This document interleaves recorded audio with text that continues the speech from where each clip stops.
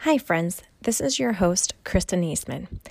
I might seem like I have it together most days, but like every other parent out there in the world, I have my fair share of embarrassing moments as well.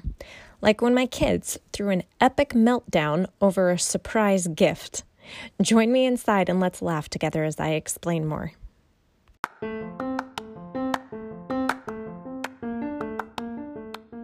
Hey, busy sister. I'm so excited that you've come to this podcast. This is the place where you're going to find the uplifting, lighter side of life. Together, we're going to laugh totally at our kids' expenses. We're going to apply funny stories and life antidotes to biblical principles so we can take away the deeper lessons and implement those into our everyday lives. Because we're moms, we're going to find solutions for self-care, stress relief, and all the other things that seem to make life a little more overwhelming. I believe there is a way for us to find more joy and simplify from the inside out using scripture and a biblical foundation as our platform. Together, we're going to laugh, be inspired, grow in our intimacy with Christ, and find the sisterhood that you've been praying for. It's time to get uplifted, sister.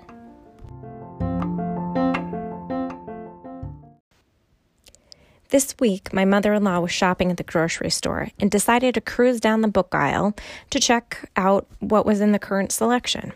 My boys have the Little Blue Truck series, and she found a new one that they didn't have, so she bought it as a surprise. On the way home, she called and asked if she could stop by and drop off a surprise she had bought at the store. I said, sure, of course. And I mentioned to the kids Grandma would be dropping by with a surprise in a few minutes. The boys got totally excited. They were jumping up and down. They didn't know what it was. I didn't know what it was.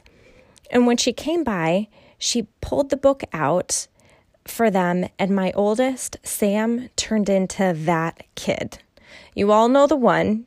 You've either had one or you've seen one. The one who in public decides to throw the most epic meltdown ever, complete with throwing themselves on the ground and wailing like life itself was over. Why, you ask? Because he wanted something with wheels. I was mortified, and I was thankful it wasn't more public than family members, but still, I felt terrible about the whole situation. It was a teachable moment, and we talked about it afterwards, but there is clearly a lesson that we need to instill in Sam.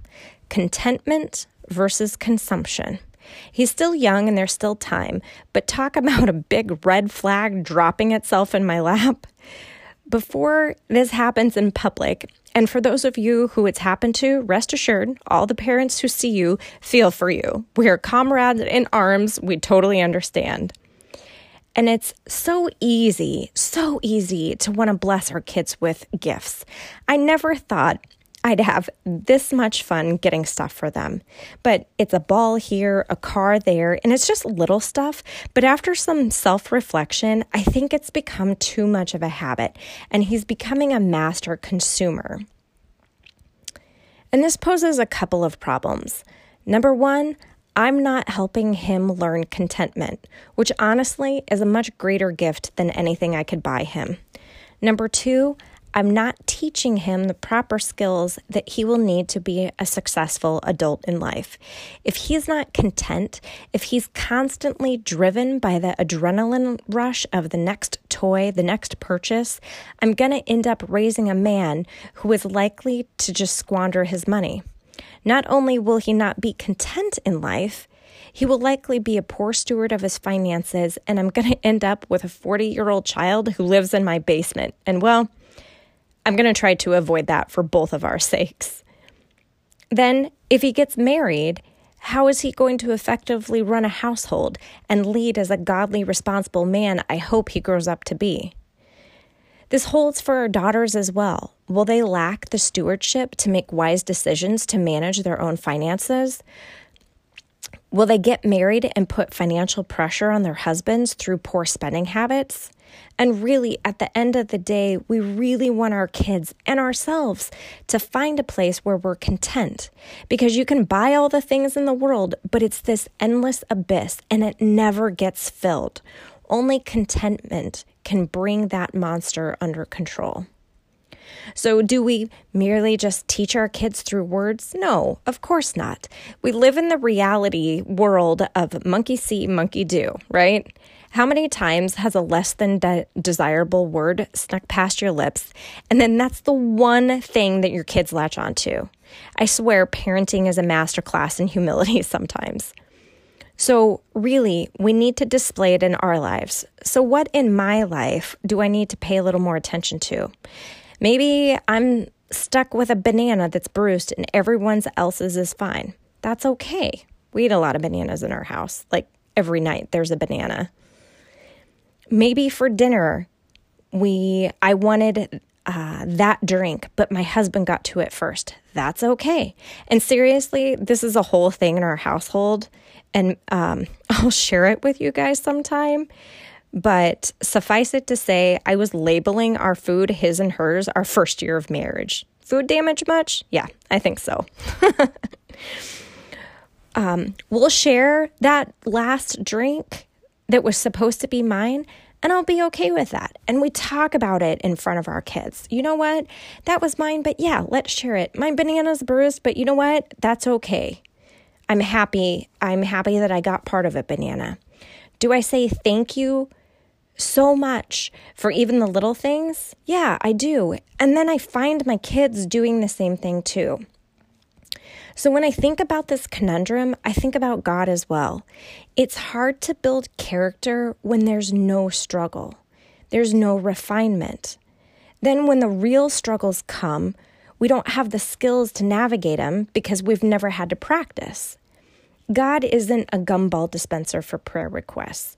God, I want that toy. I want that car. I want that house. He wants to shower us with blessings, but he also has to help us with our character. And that's the same struggle that we have with our kids. We want to shower them with blessings, but we also have to help them with their character.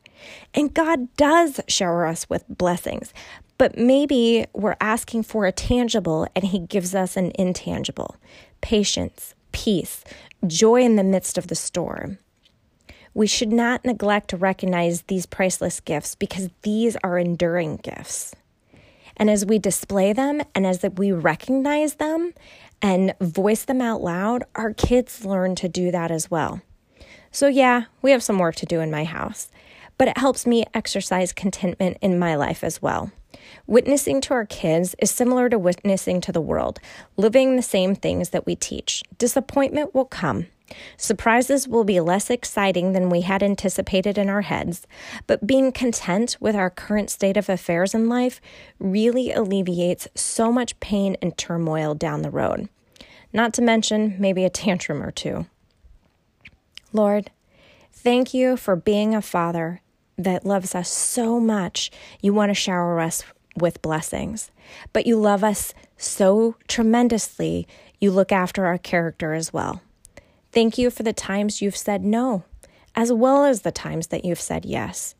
Give us the discernment to know how to teach contentment to our kids so they don't grow up to be endless consumers in life.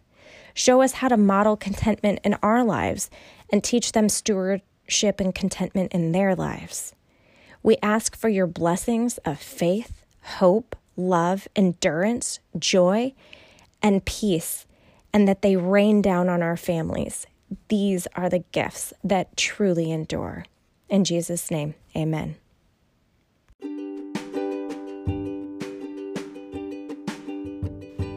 Wishing you joy, laughter, and an uplifted week, friends. Until next time.